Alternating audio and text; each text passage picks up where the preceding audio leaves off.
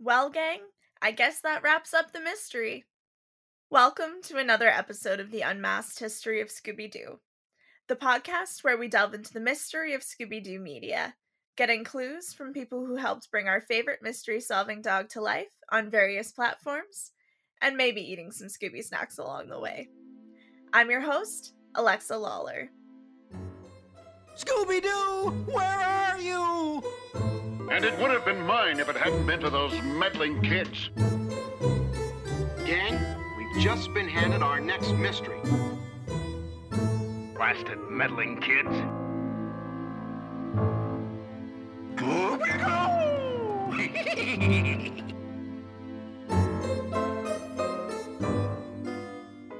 Today on the podcast, we have Ray DeLaurentis, who is the creator of Shaggy and Scooby-Doo Get a Clue. Get a Clue is one of the most commonly disliked series in the franchise. However, regardless of what you think of the series, I think it's still a great interview to listen to. Ray talks about a lot of interesting things from the making of the show, and without further ado, let's get right to the interview.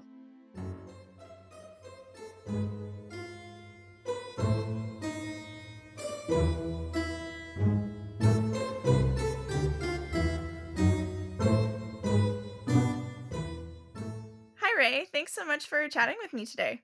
Oh, no worries, Alexa. I'm happy to do it. Typically start off with a quick 3-question trivia game if you're up for it. Sure, I will probably lose, but I'm happy to do it. Try and start off with an easy one here. Question 1, what was the name of the robot butler/servant in the show?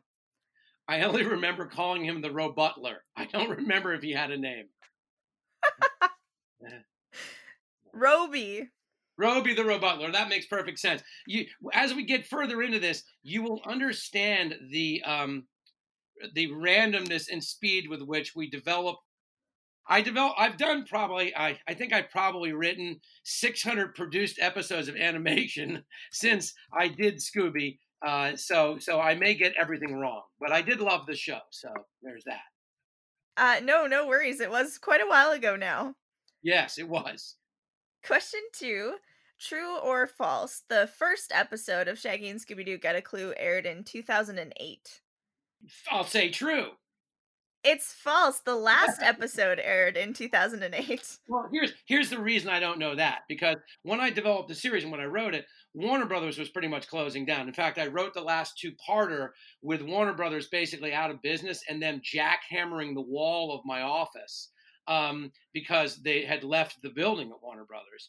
And it only went on the air in Canada because Time and Warner couldn't agree on anything. In other words, Cartoon Network and Warner Brothers fought about everything. So I never even saw the series on the air. Oh, really? Yeah, no, it was a hit and run. It really was kind of, the whole situation was pretty insane. Yeah, it sounds like it for sure. Oh no, it was nuts. And last question for the trivia.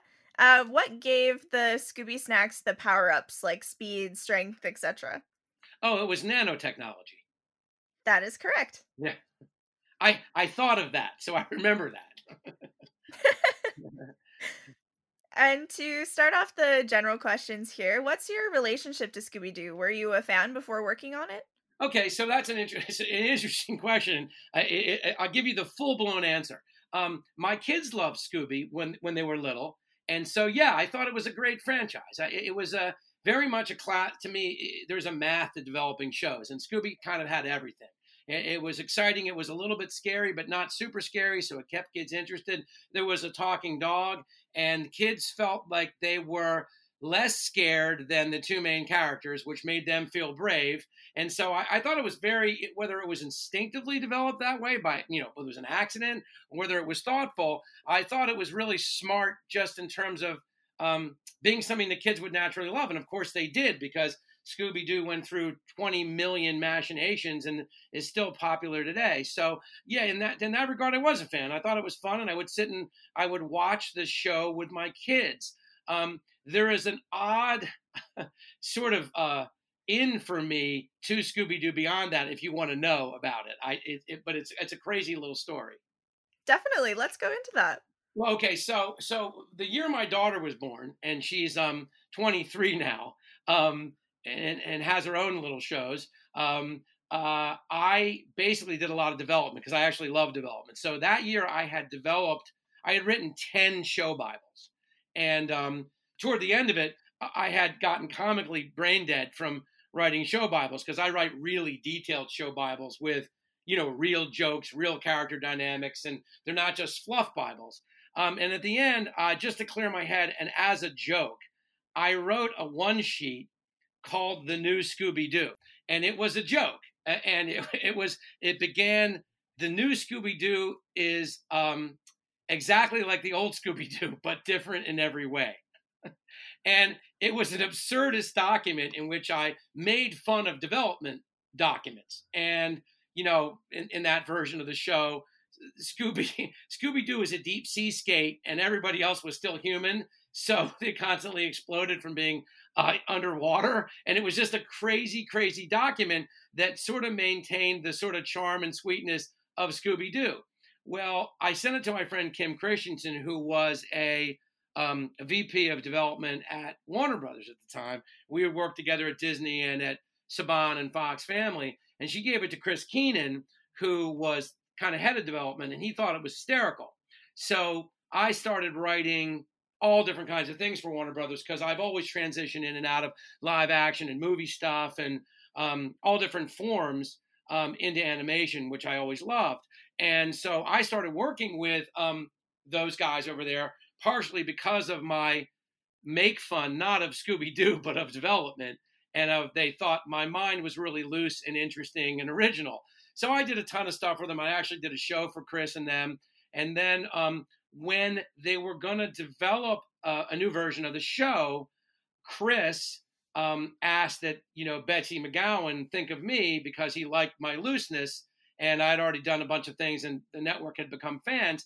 And Betsy had said at the time that they had actually had a show called The New Scooby-Doo, but no one knew it was new because it was exactly the same as the old show. So it had sort of gone this crazy full circle between this document I had written and the fact that they really kind of had a kind of funny problem with the show, no one knowing there was nothing new about it. So she said at the time, let's let Ray develop it because he's the only one that won't make it lame. Which I found a real compliment. And that is my introduction to talking to them about the new version of the show. And so did they have a rough idea of what they wanted, or did you come up with a completely new idea all yourself? Completely garage band over there. And, the truth of it is that most places other than I worked at Nickelodeon for years after that. I ran Fairly Odd Parents and I was on a couple of overall deals over there. But they're much more traditional, old school, develop something to death and then don't put it on the air. And Warner Brothers was in a phase where they were just sort of trying to stay alive. At the time, Nickelodeon was the 800-pound gorilla that no one could sort of compete with. And they trusted me. And so they said everything I had written, basically, kids really liked. In other words, focus groups really responded. And so Betsy said to me, I want you to develop something that's completely unique. And I said, can I do anything? And she said, sure. And so basically, I had complete free reign. Now, of course, this was only to write up a document, not to make a show, right? This was just for me to present something. So I like development, and there's I'm good at it. I did a lot of it. I don't normally flatter myself. I'm good at it, but I will about a couple of things. I would say being a parent and development are two of the only things. And my jump shot. They're the only things I'll sort of flatter myself on. And so I sort of said, okay, well, this is fun. This is a classic franchise. Kids love this. This is really awesome. And I thought to myself, what is the kid part of me? What do my kids love about Scooby-Doo? And the truth is they love the mysteries and they loved Shaggy and Scooby. So I thought to myself, well, okay, if no one can tell the difference between any of the shows, maybe I'll do a show focused on just the two of them because they're really the money in the show. And I thought, in all these episodes, they're just these sort of vagabonds who, are scrapping for a piece of pizza and never have anything. And I thought, well, what would kids want for them? Because kids, when they watch a show, they either relate to the characters in that they put themselves in the place of the characters, or they just want to be with the characters. Either way, you want to kind of wish fulfillment fantasy for the kids watching the show. And I thought, well, okay, what if they were down to their last piece of pizza and Shaggy discovered that he had inherited his rich uncle's mega mansion with everything a kid would ever want in it. And I thought, that would be fun. I bet kids would like that. So then I said, well, what drives the show? Because that's obviously not a show. And I thought, okay, what if there's a mystery to what happened with the uncle? Because obviously I don't want the uncle to be dead in a kid's show. So that was step 2. And then I thought, okay, well, there's something nefarious going on. The uncle's a scientist. He invented something. And so I was sitting down with Matt Danner, who you may or may not know. He's a kind of a big-time animator. He was working on, I think, Ren and Stimpy when he was in high school. And I'm actually working with him again now because he's one of the producers on my partner and I redeveloped Night at the Museum, the movie franchise, as a movie series. And it was originally as a TV series. Now Disney Plus is going to make an animated movie. And he's the animator on it. So I like working with Matt. And I like working with animators because they have very loose minds. They don't logic things out. They just sort of have inspiration. And it's partially the way my brain works. So, I make sense out of things after the fact. And he said to me,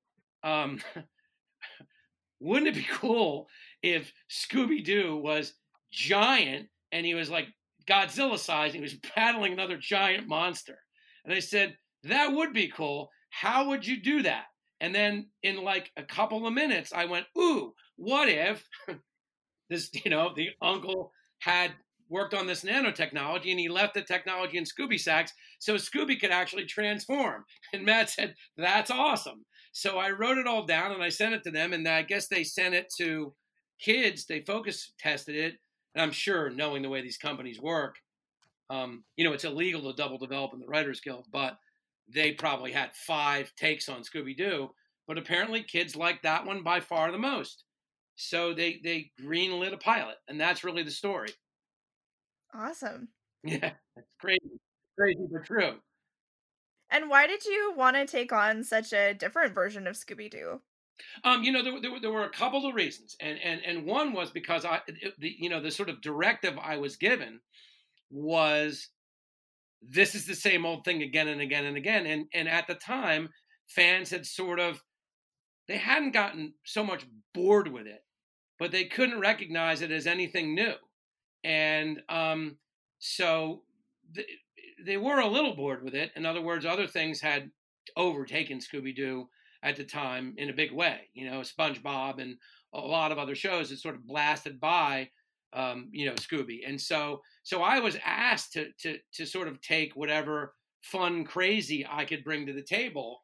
I was specifically chosen to sort of be loose and fast with the series. And once again, I developed it so differently because I really thought, honestly, from a kid's standpoint, that Scooby and Shaggy were the money in this series. And I wanted to just do a series about them. And then, of course, I needed, I needed villainy, I needed size, I needed sort of big fun. And like I say, the pieces just fit together in the way I described.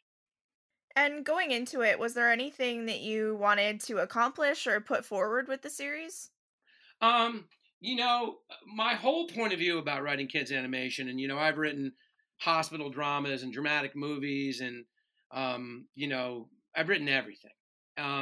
It's kind of pretty simple. The reason I started focusing on kids and family stuff, and I had really done that a few years before I started running Scooby, was that one is a lifestyle choice, honestly. It's that, especially in those days, I could run animated shows out of a bedroom office, and I could coach all my son's teams and be with my daughter and son all summer and spend time with my kids. And the other reason, which is closely tied to that, and my own kind of, the way I'm built, is that I started doing, the potentially much less lucrative, Saturday morning animated stuff. Now it's streaming animated stuff. Because my point of view was, kids go through a lot. They struggle. They're bullied in school. Their parents fight. And if I can make a kid laugh at the end of what might be kind of a crummy day, then that was of value to me. And so my point of view with animation was make the funnest, most escapist, craziest, wish fulfillment-iest version of everything I can make, because it takes kids out of their, their rut, and it takes them away and it makes them laugh. And so I think that the reason I went to the tone I went to was kind of for those philosophic reasons. And I want to backtrack a bit here. How did you come to work in animation and just in the industry in general? Oh, okay. Well, I mean, the industry is that's that's a long story because I'm still working. Although I have to say, I don't look bad. I have been working in it a long, long time. So what happened was, I went to NYU. I went to Tisch. I went to the NYU School of the Arts, film school, and when it was really an art school, and it was way back when. And I went mostly because I wanted to live in New York City, and because I always loved New York, and we grew up in New Jersey, and when I was there, I sort of bumbled forward. In other words, it was like I knew I didn't want to be working in an office. I knew I didn't want to be a lawyer, which is what everyone wanted me to be. And so when I was at NYU, everyone had to write a script, and only one of 4 people got to direct a movie. So I thought, well, this will be interesting. Let's see if I can compete with, the NYU students. And I wrote a script, and as it turns out, it was actually a kids and family script. It was a story called Father Christmas about a little girl without a dad who makes a wish and in a very funny, quirky, wacky way, gets a father for Christmas. And so I did it, and I loved doing it, and it gave me kind of a good feeling. And everybody liked it more than all the other scripts, mostly because the other scripts were so horrendous and pretentious. But I think almost completely because of that. But so at any rate, I said, oh, well, maybe I can write. And I went to Los Angeles because I had met a guy named Bruce Paltrow who ran a show called St. Elsewhere, which was a big high-end hospital show, like an Emmy award-winning hospital show at the time. And as a gopher still bringing fruit baskets to the set, I asked him if I could write a script. And he said, he was a very funny, scary man. And he said to me in this voice, he said, write these 2 scenes tonight and bring them back to me in the morning and leave them on my desk. So I did. And long story short, I got to write some episodes and sell them some ideas for episodes for that show. But I knew I didn't want to write hour television because I didn't like the life and I really didn't enjoy doing that.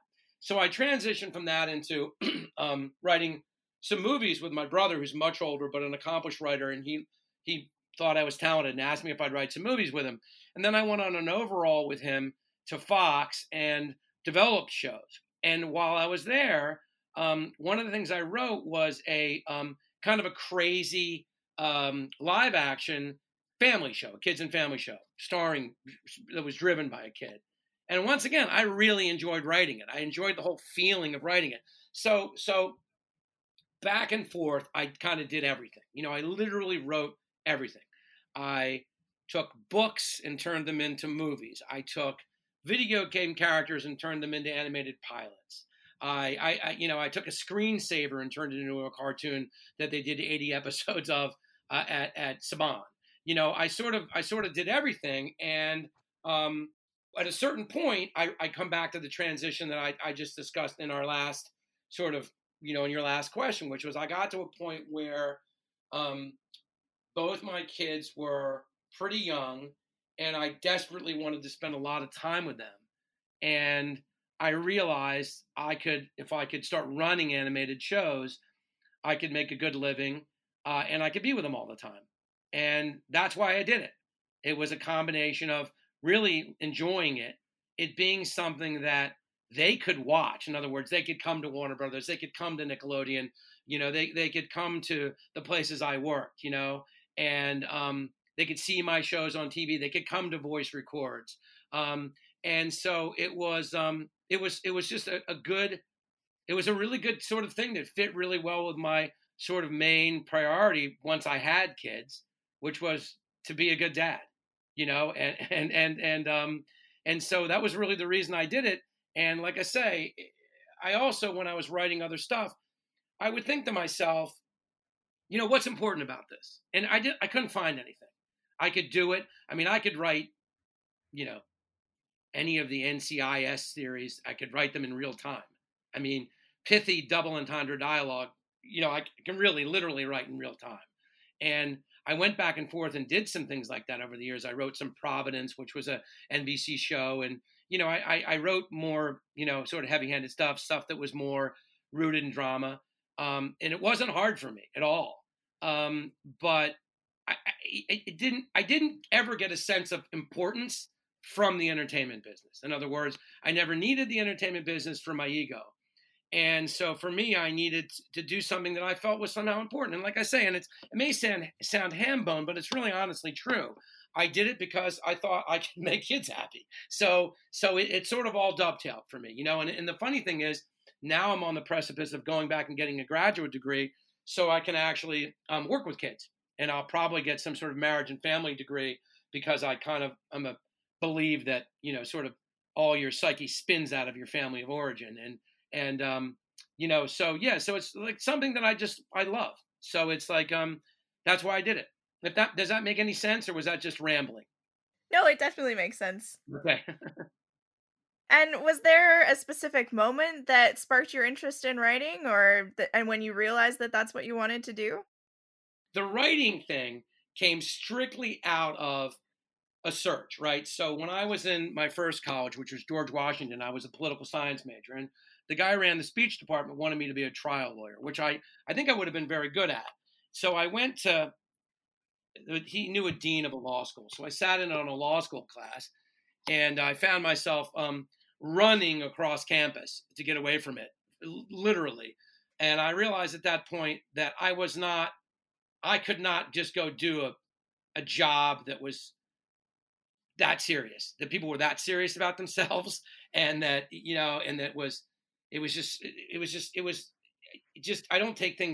I take life seriously, but I don't take myself that seriously.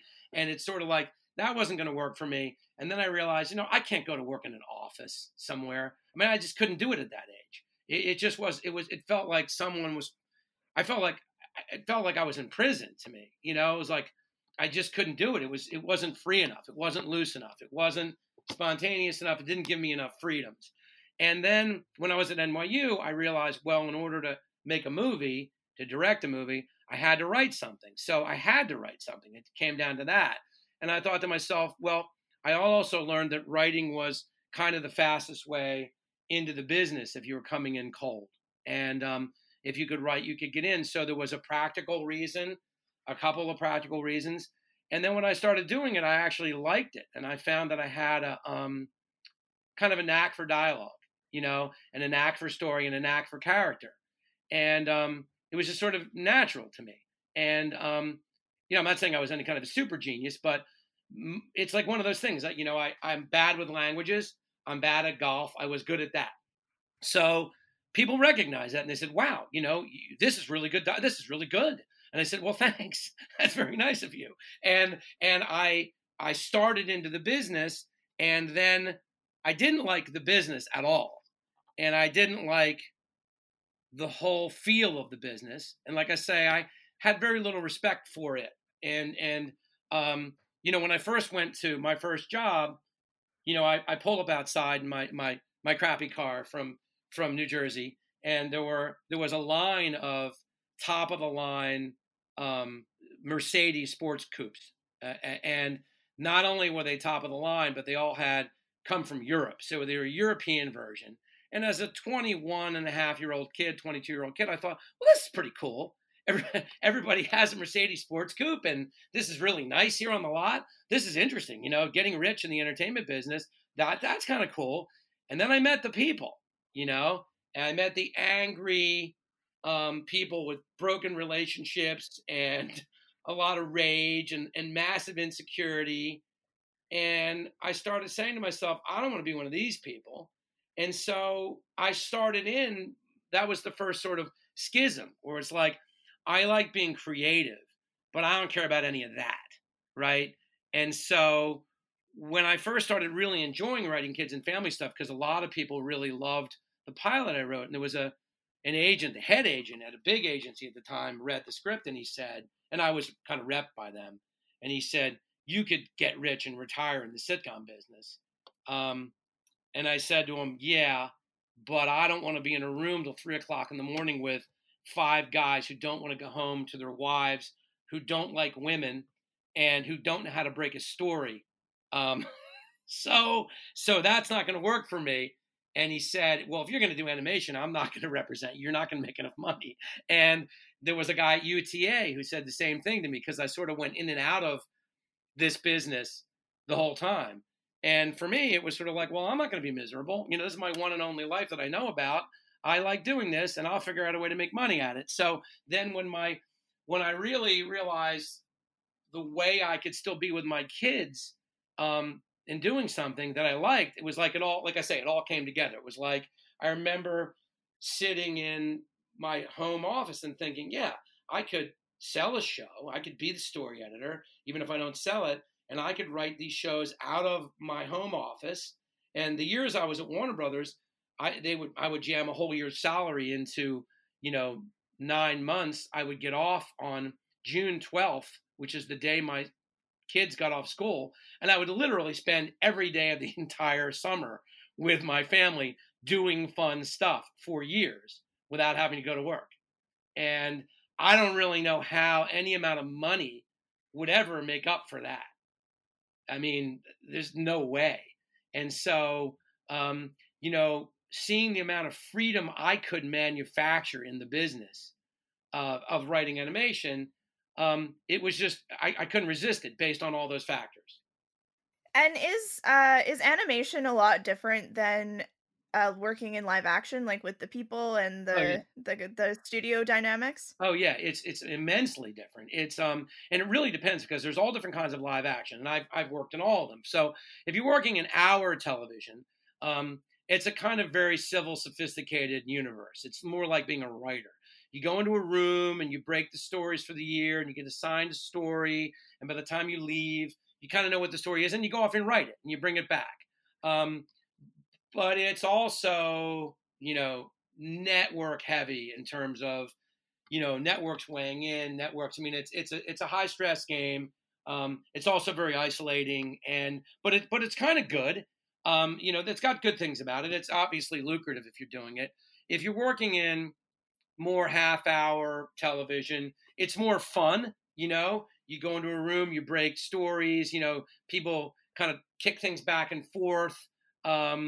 But it is, you really are, for the most part, at an office all the time.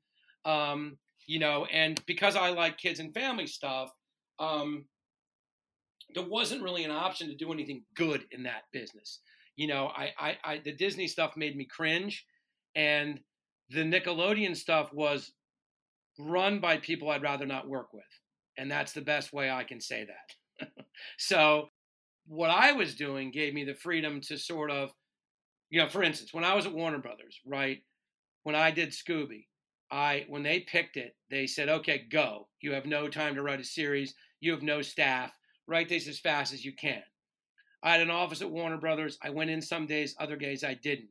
I tried to hire the people they wanted me to hire. They threw out all their scripts. I found a high-end writer who's a friend of mine who I still work with now, and I gave him every third script, and I would write. So I would run 2, he would write 1, and I went home. And I would be home every day. I'd be home when the kids came home from school, and I'd turn stuff in. And they really loved me, and they really appreciated how hard I worked. And focus testing, kids really loved this the stuff I wrote. And so it was much more of a freelance kind of entrepreneurial maverick life than those other businesses. And circling back to Get a Clue here, can you speak to a little bit more about what the development process was like, and maybe more into what a typical day looked like for you on the show? Yeah, sure. I mean, the development process, like I say, was super GarageBand. It came down to, what about Ray? Then Betsy McGowan saying, I think you do a good job on it. To me, spending, I'm going to say, 4 days developing it, and then writing up, really liking it, and writing up a 4-page document, which went to the development executive, went to Kim Christensen, went to Christopher Keenan, and went to Betsy.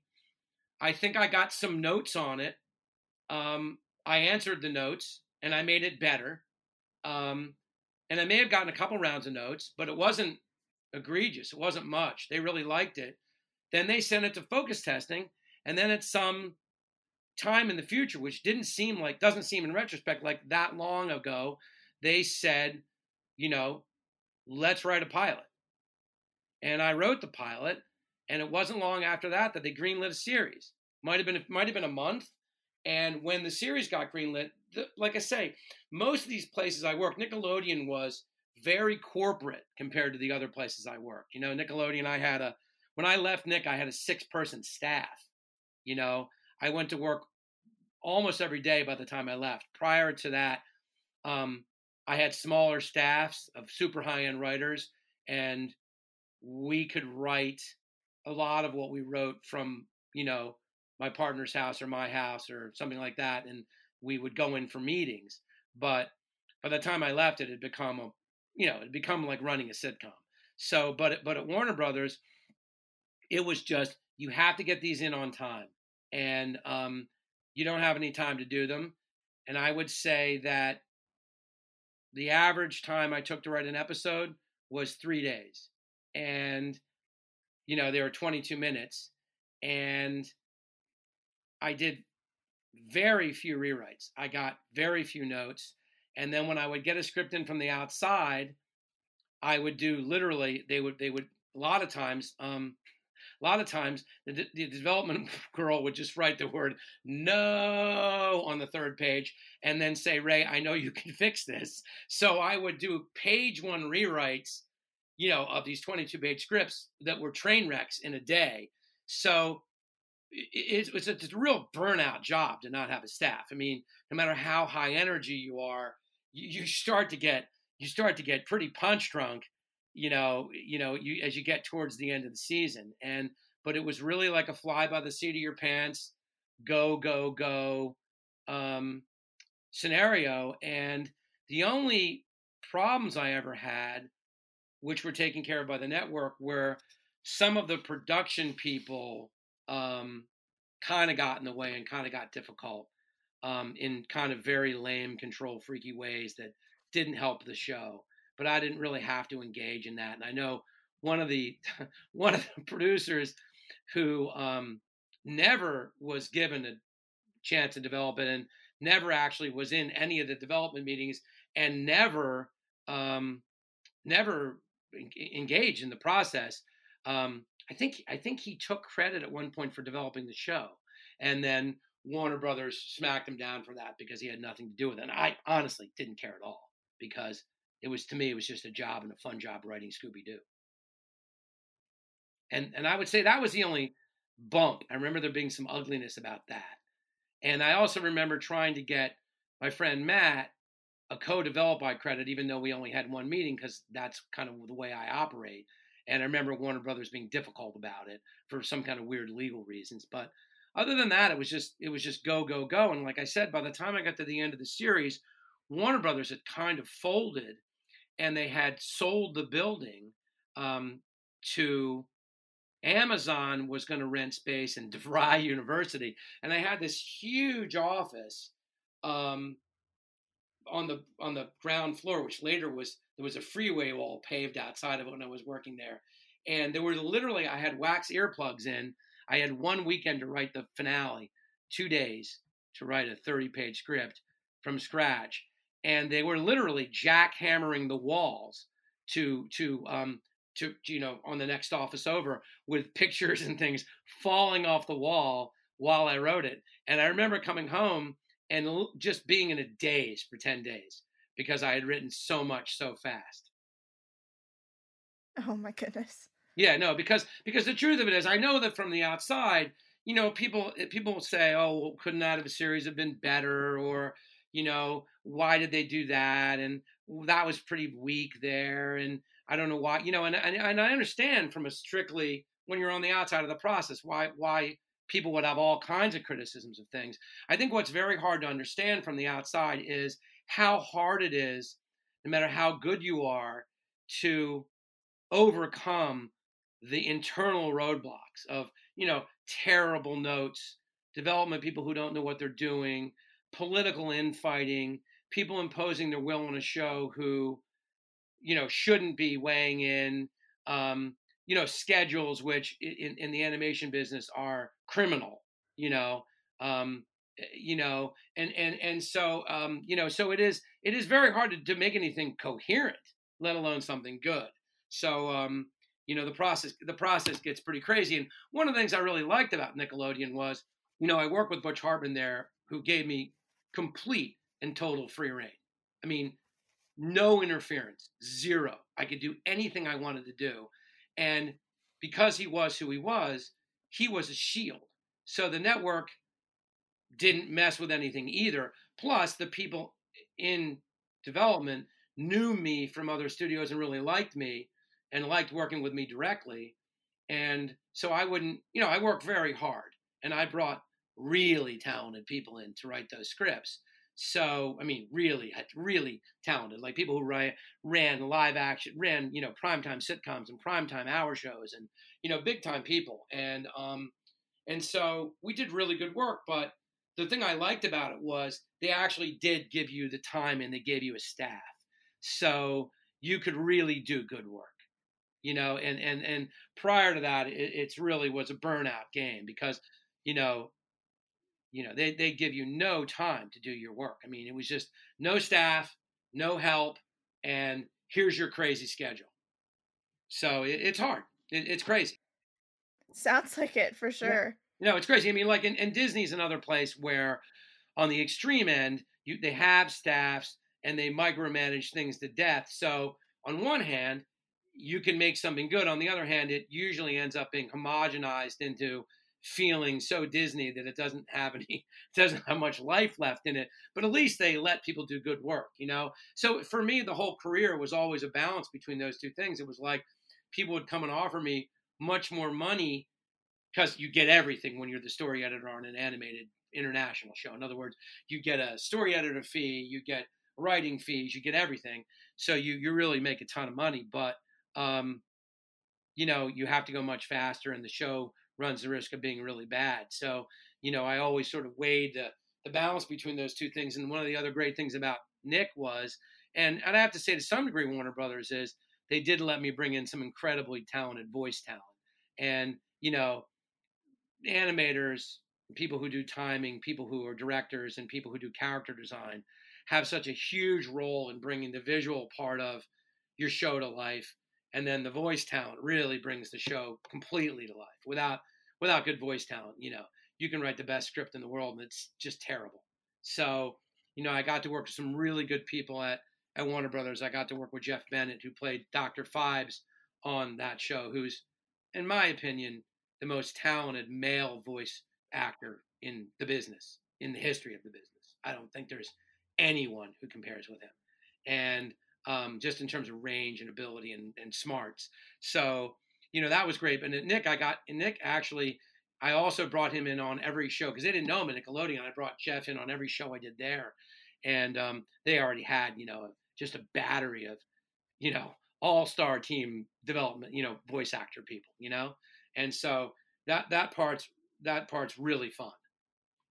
And if you're working for somebody good, you can, you get those people. And when you were writing for Get a Clue, did you have a specific process at all or any weird quirks when you're writing? Yeah, my process was I would wake up in the morning and I would say, oh no, I need to have a whole episode to them by Friday or Monday. And on the schedule they have me on, I don't know what the next episode idea is. So I would go through a creative process, sort of head clearing thing that I do. And I would just open up my brain and an idea would come in and I'd say, that makes me laugh. And then I would, for very many hours, build it into an episode that I thought worked, like stream of consciousness wise. And then I would clean it up a little bit, send it to them, and they would say, this is great.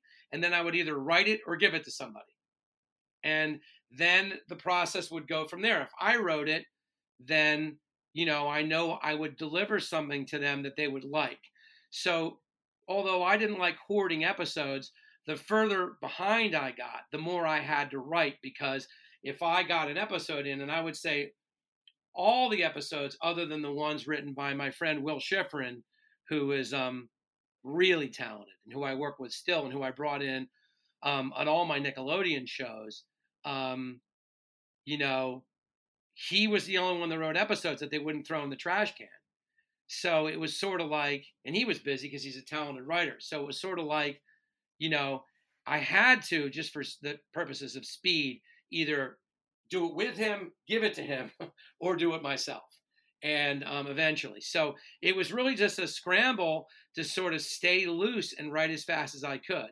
And, you know, I really liked the characters, and I really had the character dynamics so down, and I broke the stories in such detail, and that was interesting. That was part of the process. I would write sometimes a 10-page rough outline for a script. So by the time I got to writing the script, it was like, yeah, it was fill in the blanks and any new good ideas I had for story refinement or for a new direction I would just take. But for the most part, if I had to jam something out, you could write that in 3 days because you had 10 pages of, you know, you had everything. You had ideas for jokes, all the story turns, already written and, you know, in a raw form. So, you know, I'm a big fan of getting the story right. You know, if the story's wrong on an animation schedule, you're kind of doomed, you know, and if the first draft is bad, you're kind of doomed because even at Nickelodeon where they were, you know, they had way more money and way more time, the way the schedules work is this. You get 6 or 7 weeks, right, to get going. And during that time, you run into a lot of bumps in terms of your scripts because people are still refining the show. So you're lucky to have 3 scripts in the can when you start. And the way it works is, first week, you turn in a first draft. Second week, a second draft.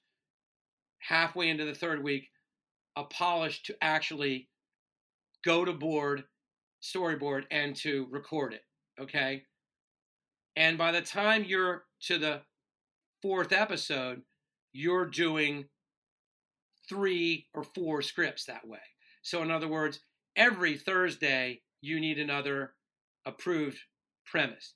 Every Friday, you need another approved outline for the script before that. Every next Thursday, you need another approved first draft for the script before that. Every following Tuesday, you need an approved second draft for the script before that. Every Friday of that same week, you need an approved final draft, a record draft, right? So you're juggling 4 to 5 weeks in, you're now juggling 6 scripts at a time, all the time, till you get to the end of 40 scripts. And in what amounts to 40 weeks, you've produced 40 scripts that are being animated. Oh, wow. Yeah, so that's what you're dealing with. And of course, shows that work, shows that are given, you know, sort of, you know, more license, shows that have talented people on them, shows that have more people from, in terms of coalescence, in terms of, you know, like the board guys are great, you know, the voice people are great, everybody's pitching and everybody knows what they're doing. It gets very collaborative. In those scenarios, you know, you can do it, and you can do it all great. And when it becomes a well-oiled machine like Fairly Odd Parents, even though I really redeveloped Fairly Odd Parents and made it a less mean, more fun show, you know, a show like that, a show like Phineas and Ferb, which is a show that literally used the exact same story formula every week. There was no variance in the way the story was built, to the point of, as a writer, I'd blow my brains out. But it was a structure that worked for them. And in terms of SpongeBob, where, you know, shows like that, you know, really work and they're really built to fly, you know, they sort of work as shows. You can do it, and you can do it well. But when a show has flaws, or when a show's difficult on another level, boy, those schedules are pretty hard to meet. It sounds like it, yeah. Yeah, they're pretty crazy. You know? They're pretty crazy. I mean, when Will and we developed Night at the Museum, which is, you know, a high-end movie franchise in terms of the writing, and we developed it for an animated kids show, and we were saying to each other when it was about to be greenlit as a show, before Disney bought Fox, canceled it as a show, and then eventually made it into a movie, we were saying to each other, we're going to die writing this show on a network schedule, or something's going to have to give, because our episodes were written at the level of a feature-length animated movie. I mean, they were super high-end. I mean, Sean Levy, who developed the series, told us personally that he thought some of the characters were better than they were in the movie franchise. So, we had no idea, how we were going to do that. But we would have tried. I think we would have lived through it somehow. It just really comes down to, like I say, how well the show works and how much time you have. But if you don't have 6 or 8 scripts in the bank that work, you're kind of doomed. And you're guaranteed, when you're talking about getting to episode 30 out of 40, if that's how many you're writing, you're going to be punch drunk, no matter how much energy you have, no matter, how good you are. It's very hard. It's fun. It's fun. It's a huge challenge, which is really, to come back to an earlier question, one of the main reasons I became a writer was because I would have been bored if I'd done something that wasn't challenging every day I did it. And it is. So, and staying on a schedule is really challenging. And there were a few years there in my career where I didn't stay on schedules. And I sort of just made sure the show was good. And people forgave me for it because the show was good. But, I realized pretty quickly that really wasn't an option. They don't care. They need the show in the can. And for Get a Clue, where did the idea come from to have that one overarching villain in Dr. Phibes? Me. It just came from me. It was basically, it's sort of, part of it was the math of the idea, which is what happened. I remember just saying to myself one day, and I have a pretty good memory. So I remember where I was sitting in my office and everything, thinking, okay, so what happened to the uncle? He can't be dead. And I thought, okay, he's a scientist. And I sort of went down that road and I went, okay, I know something that kids love, and kids have loved it since the dawn of animation. They love a villain who's 49% dangerous and 51% funny, who is sort of plays the version in the show of the wrapped too tight adults in their lives that try to over socialize them. The soccer coach who yells at them for talking, it's those people who try to get rigid with kids and over socialize them when they're little, right? And they want everything to be by the book. They want it their way. It's my way or the highway. Do what I do, not what I, what I say. Do what I say, not what I do. And you look back, Yosemite Sam, Squidward, Mr. Crocker. You can look at sort of any of those sort of big kids franchises that are money. The girl in Phineas and Ferb, whose name eludes me. The sister who always tried to ruin the fun. Candace. And kids love that character. And the reason they love it, because I've studied a lot of psychology, they love it because they love, like I say, people who are trying to control the fun, right? Who are maniacal in their own way, who just want to ruin your fun, who undo themselves because of their own psychological flaws and get themselves horrendously frustrated. Not only is that for kids fun, but it's actually therapy for kids. I would debate. And so I thought, well, I want to build this character that makes me laugh. And I did. So that's where it came from. And it's a funny story. When I was about 6 episodes into the show, the Warner Brothers development people took me out to lunch, and they were awesome. And they said, we're a little worried that the Dr. Phibes character is too big a part of the show. And I said, okay. I said, that's fine. I said, I can pull him back. I said, I think kids are going to love this character because I think they'd probably love watching him be frustrated. And they came back from a focus group a week later and said, can you add more Dr. Phibes? So, the thing is, I have good instincts with kids. Because I like them and respect them. And if you're a writer, especially if you write comedy or you write kid stuff, you really have to have a hold of that kid part of yourself, which I don't think goes away in anybody entirely. It's just that when we become neurotic adults, we lose touch with it. So I thought it was a good formula, both from what the show was, especially because Scooby and Shaggy are so comically clueless, which is part of what makes them lovable, and part of which what means you have to have someone else doing some of the talking sometime, because they just sort of do what they do. And I really like the idea in that series that they sort of bumbled happily and good-heartedly through their own stuff, and the villain just undid themselves every week. I just found that kind of charming. And it also, without the rest of the gang, there was really that's kind of the way it had to work. They could be smarter, they could get it, and they had to sort of elevate their sort of ability to break down the situation. But if you gave them sort of a focused path and a shiny object, they would always choose the shiny object because that's who they were. And I really think that's what makes them so lovably kid-like, and I think it's why kids like them, because kids say they're like me, but they're even more afraid. So I don't have to be afraid. I can be the brave one, and I'm even smarter. So I feel good about myself when I'm with them. And it's, if you look at the way shows are developed, you look at SpongeBob, right? SpongeBob he's a regular kid. He's, comically clueless in a lot of ways, not stupid, but he's very average, right? So in order to make SpongeBob seem smart and seem like the star, you have to give him the dumbest best friend in the world, in Patrick.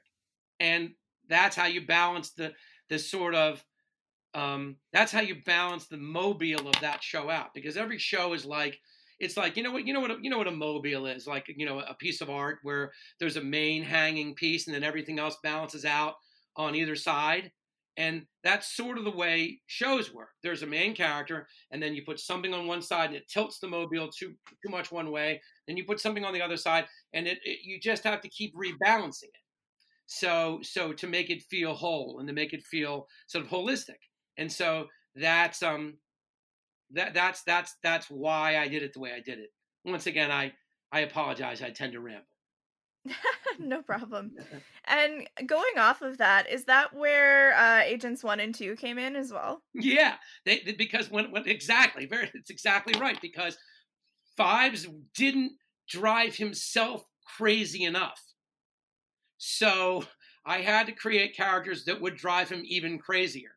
I mean, I've watched kids watch cartoons, and nothing makes them laugh harder than when a villain comes to pieces because his sidekick screws him up, or because he gets screwed up by the funny, loose-minded hero. When Bugs Bunny messes with Yosemite Sam and he loses his mind, it kills kids. They think it's the funniest thing ever. So yeah, the idea was to go back and frustrate him as much as possible. And sometimes Scooby and Shaggy did that enough, and sometimes those other characters had to do the work for him. But you have to understand, and I'm sure you do by now, based on how little I had going into this series, I was making up things while I was writing scripts.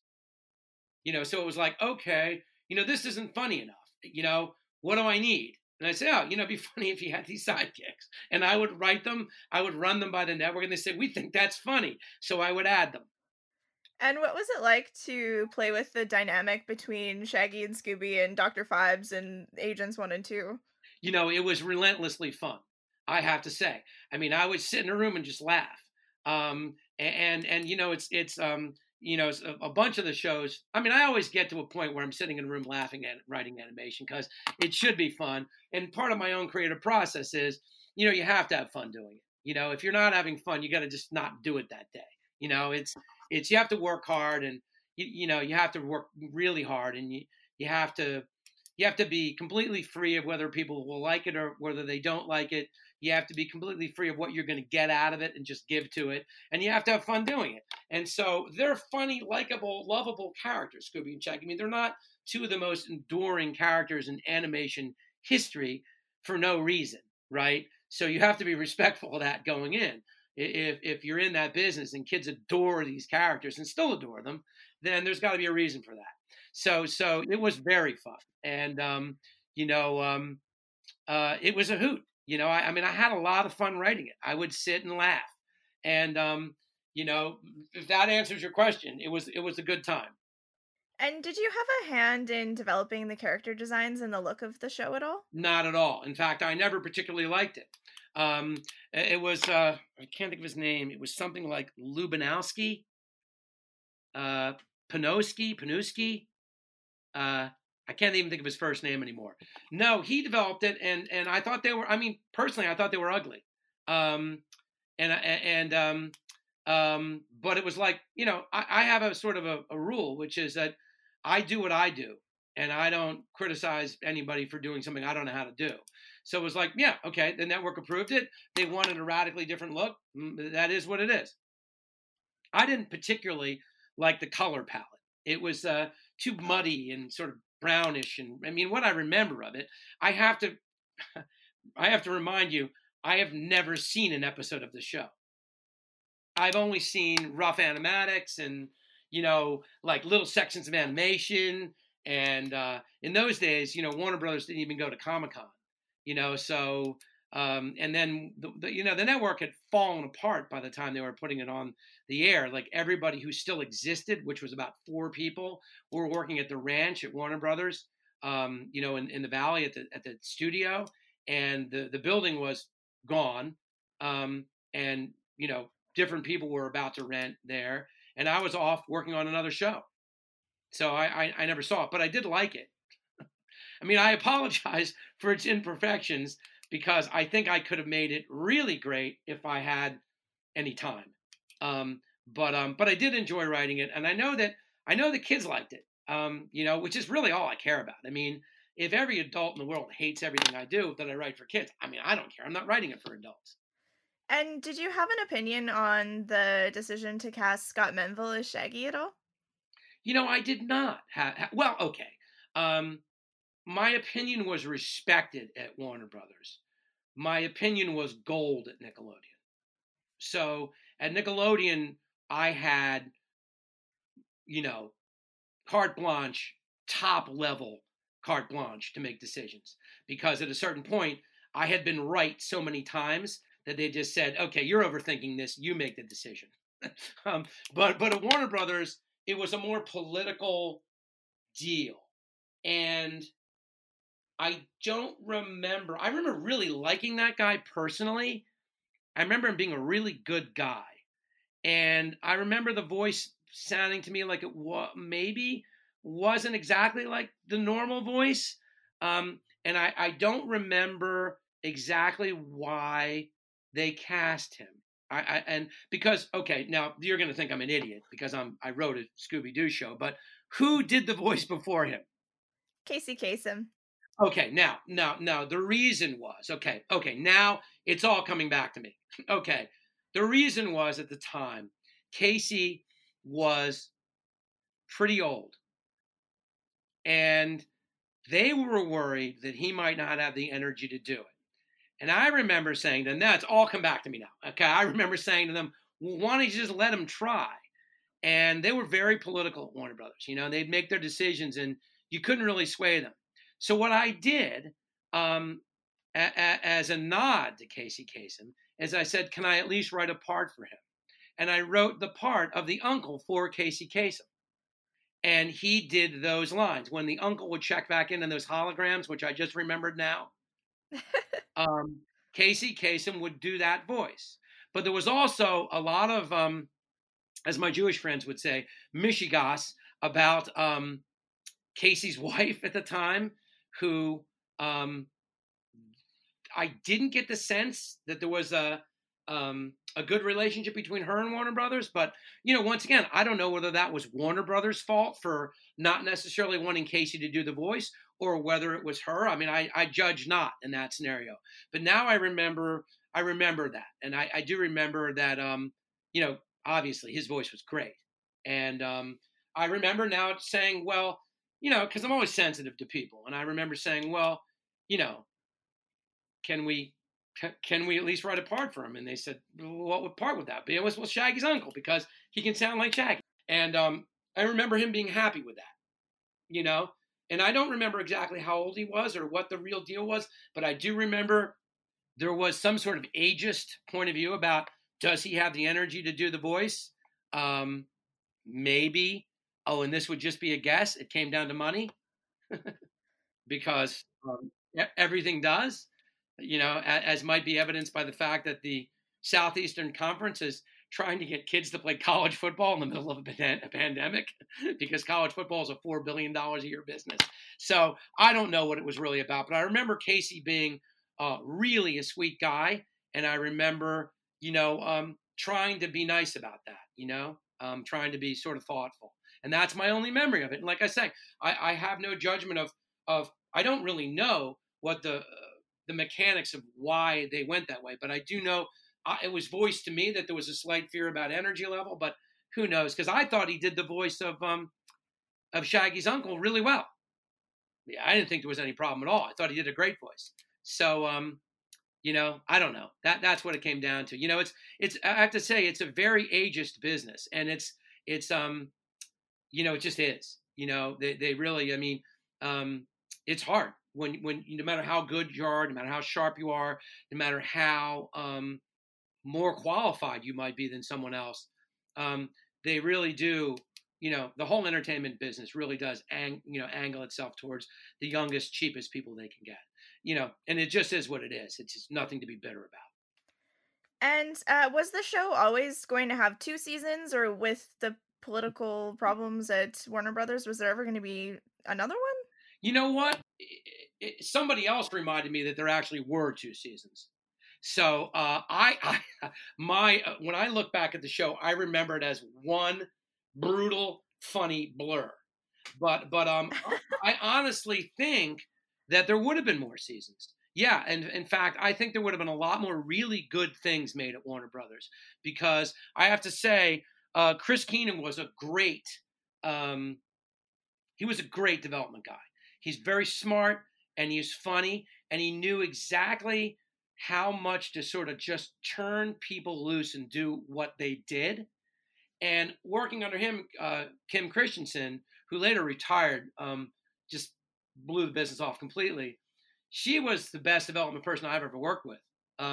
She was really smart, really had a kid sensibility, and once again, really turned you loose. And so I think it was really a great environment for making really great shows. I mean, I would have never left Warner Brothers if I didn't have to.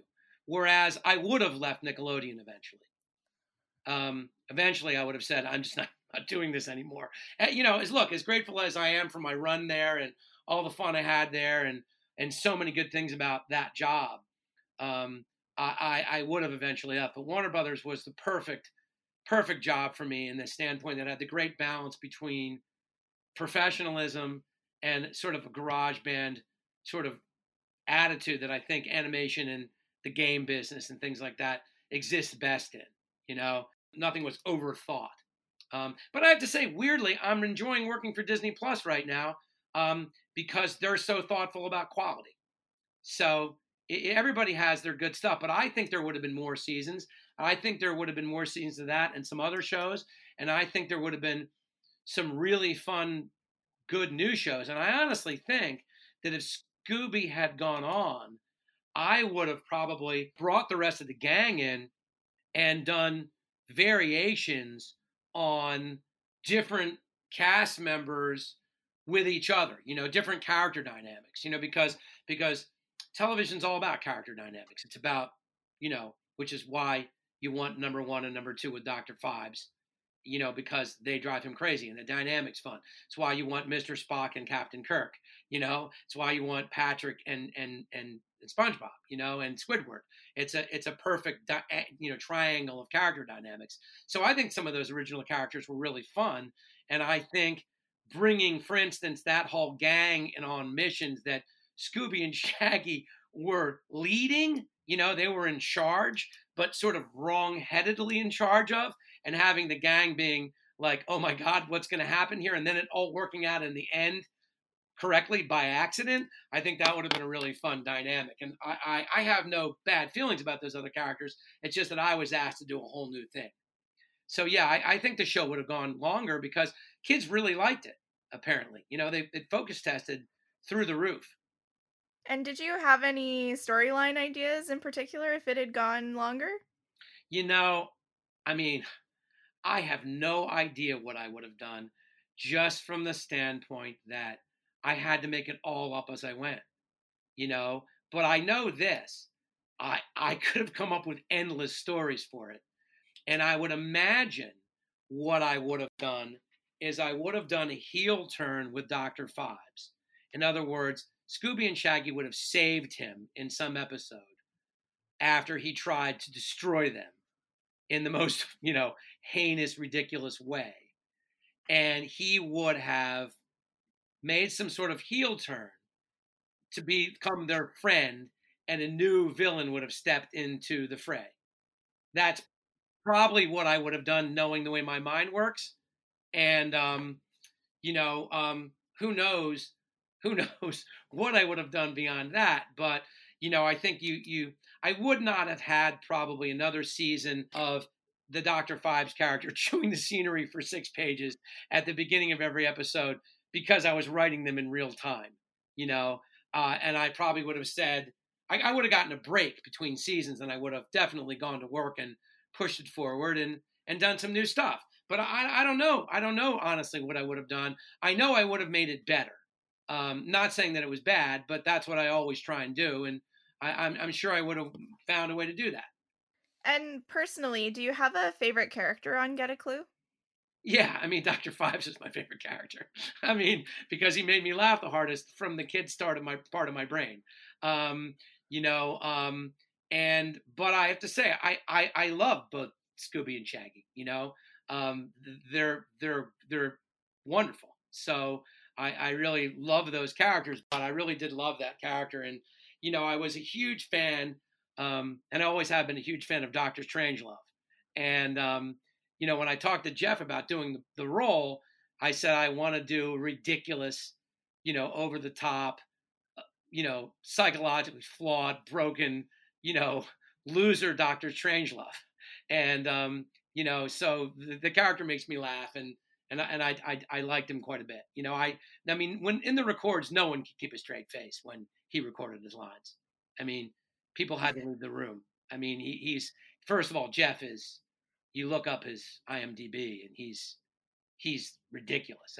We would bring him in on shows at Nickelodeon, and we would say, can you do this character actor mixed with this character actor?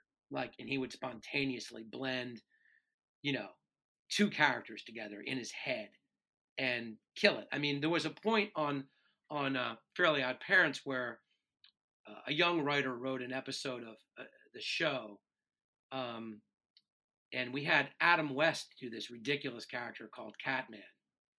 And inherent in the character was Catman was a senile, crazy old person in the senior retirement home for superheroes who didn't know his show wasn't real. So he thought he was really a superhero. But it treaded a very thin line of respecting sort of Adam West's character and Adam West as Batman. And the writer went overboard, and Adam West refused to ever do an episode of Catman again.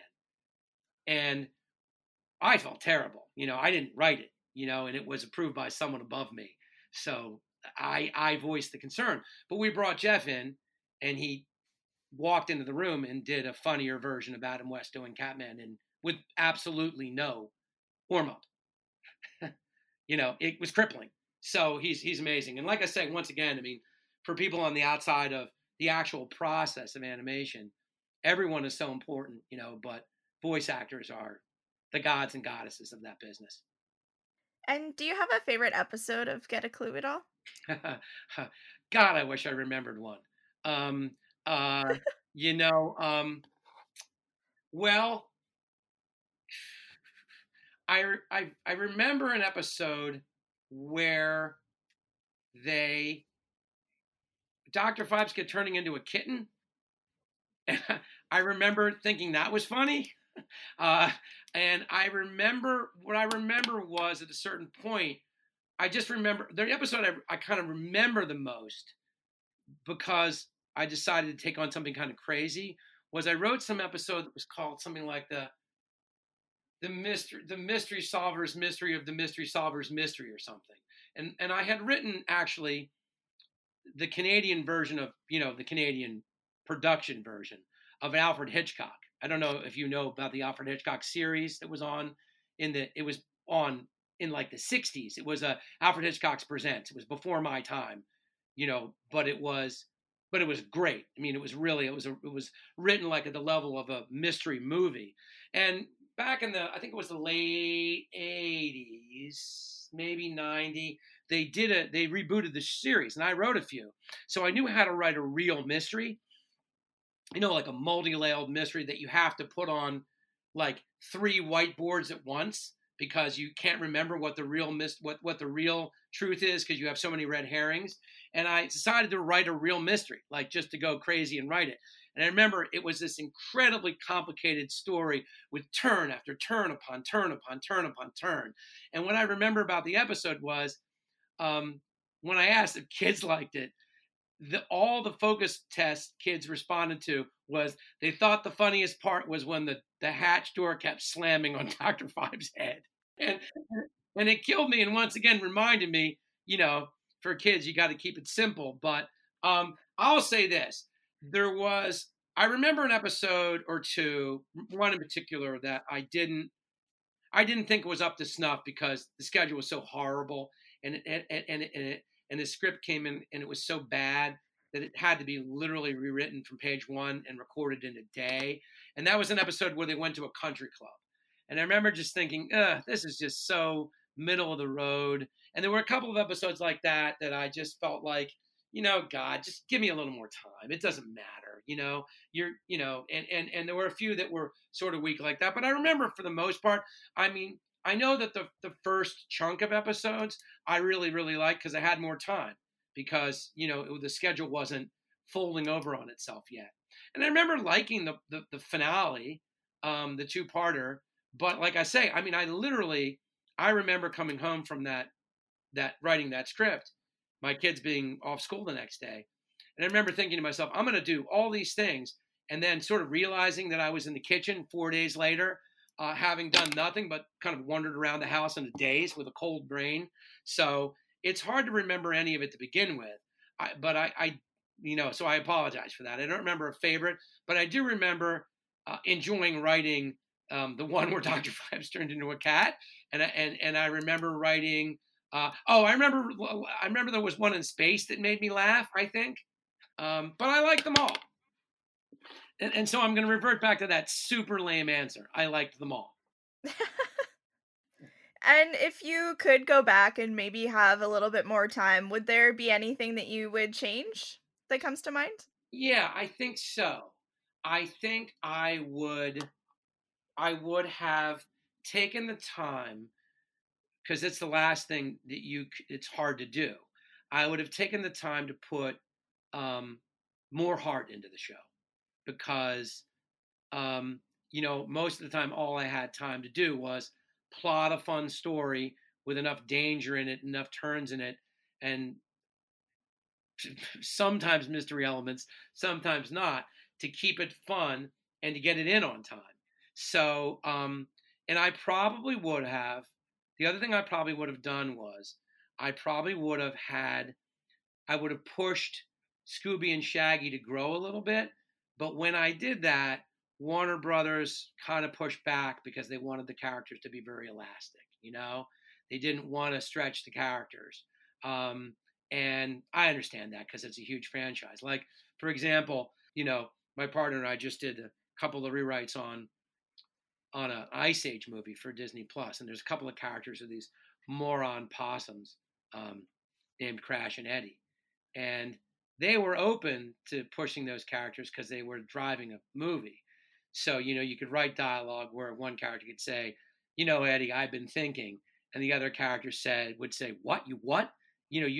why didn't you, and you didn't mention that? Why didn't you tell me? How long have you been doing this? Because they don't think, they're morons. And I would have done that a little more with Scooby and Shaggy. I would have pushed them. I probably would have pushed their emotions a little more in terms of their inherent love for each other, which I think is very sweet, and maybe made them a little smarter. And of course, unfortunately, over the years, this show has kind of gotten a lot of negative feedback. But what was the feedback when the show was first airing? Well, all I know is this. The development process is what it was. It was really shotgun, really fast. And I know from kids who focus tested the show when it was still in focus test zone here, and from friends who lived in Canada and whose kids watch it there, from my understanding is that kids really liked it. Now, I don't know if that's true or not.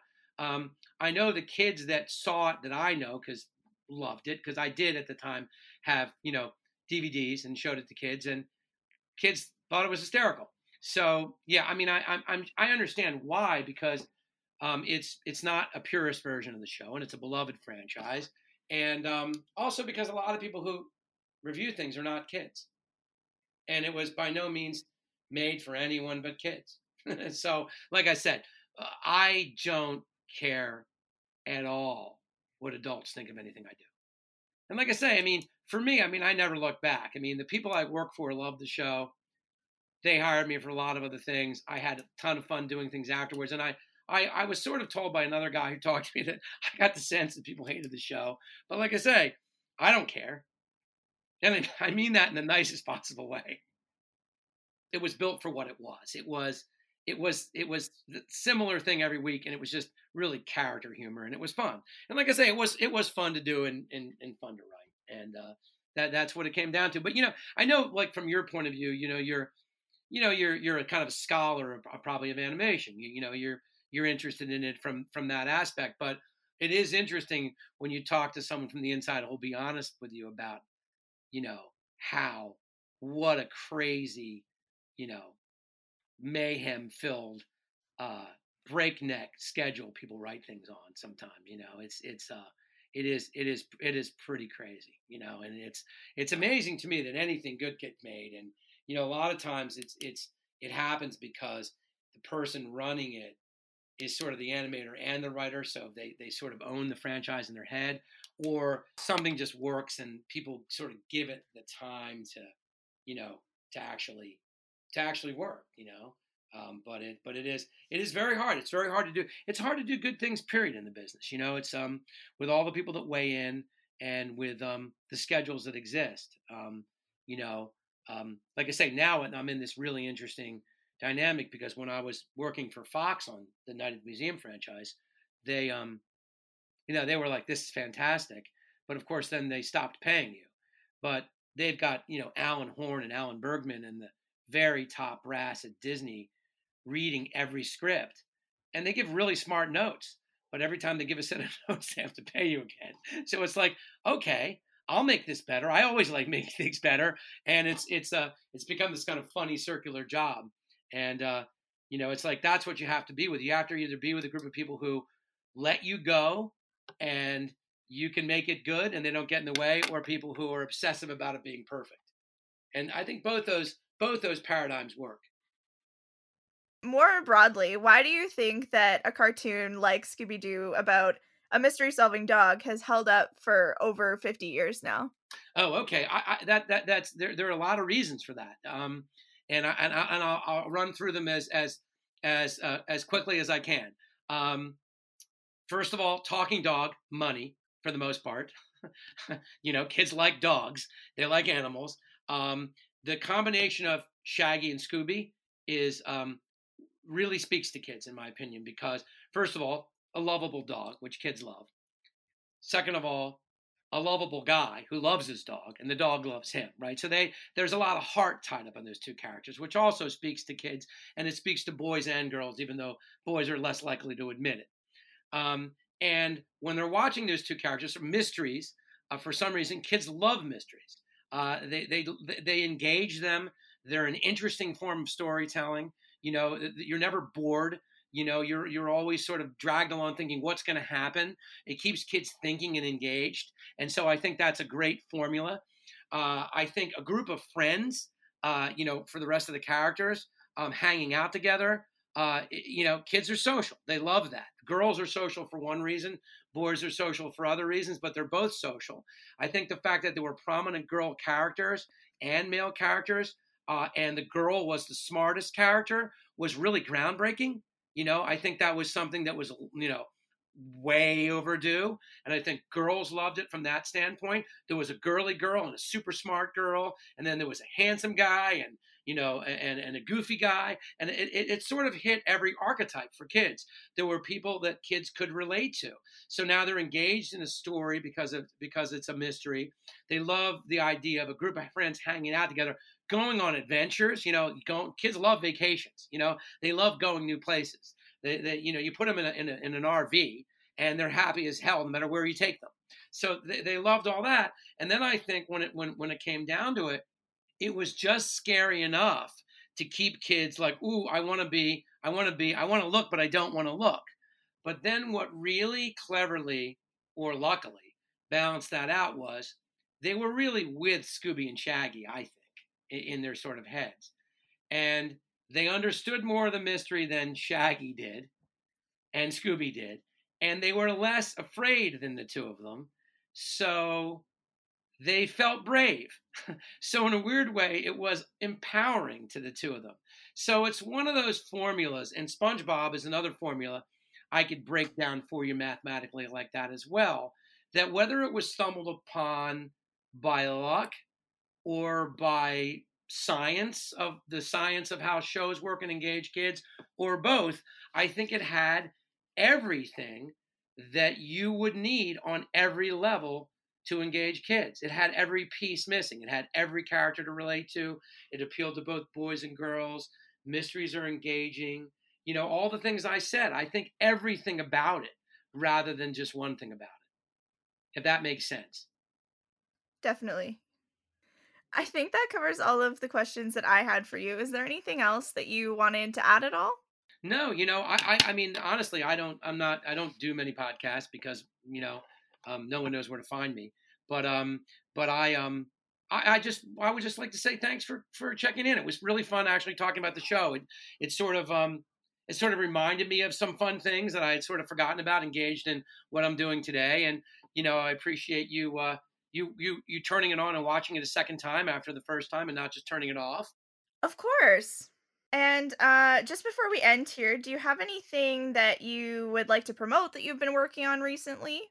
Well, I guess I would promote it. I would say that right now, what I've been doing largely for the last year is I've been working on what will be direct to streaming movie franchises for the new Disney Plus through the old Warner Brothers franchises.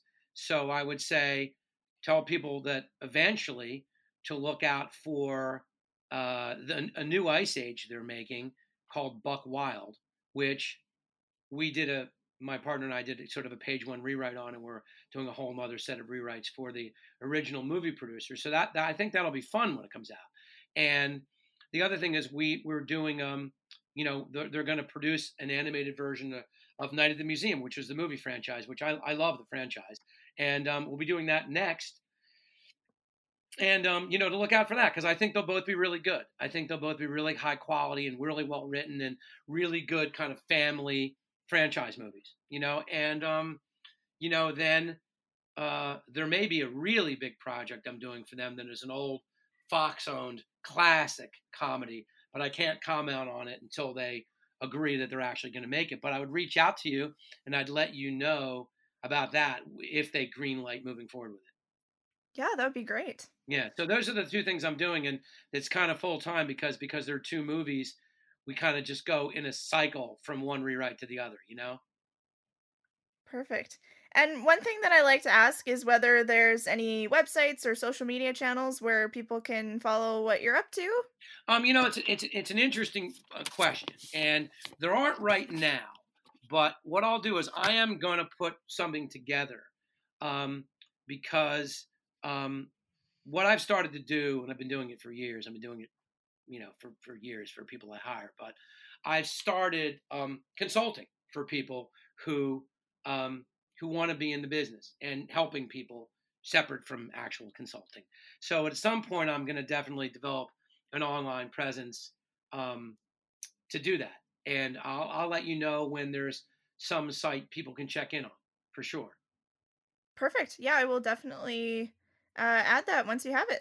Thanks so much for taking the time to chat with me today, Ray. Oh yeah, no worries. Listen, it was really nice. You were fun to talk to, and like I say, I hope you don't have too much editing to do due to my rambling. You can probably just cut out whole sections and be fine. No, not at all. All right, well, listen, you have a good day, and I'm sure I'll talk to you again.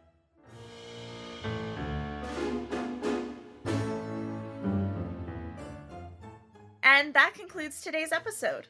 Another huge thank you to Ray DeLaurentis for taking the time out for the interview. For more groovy content, be sure to check at Unmasked SD on Twitter, at Unmasked SD Podcast on Instagram, or at unmaskedsdpodcast.com. You can also find the podcast on Facebook under the Unmasked History of Scooby-Doo podcast. If you like this episode and want to hear more, also make sure to check those social media channels or the website. Or you can listen to older episodes wherever you like to get your podcast fix. Thanks for listening, and keep an ear out for the next episode. Scooby-Dooby-Doo!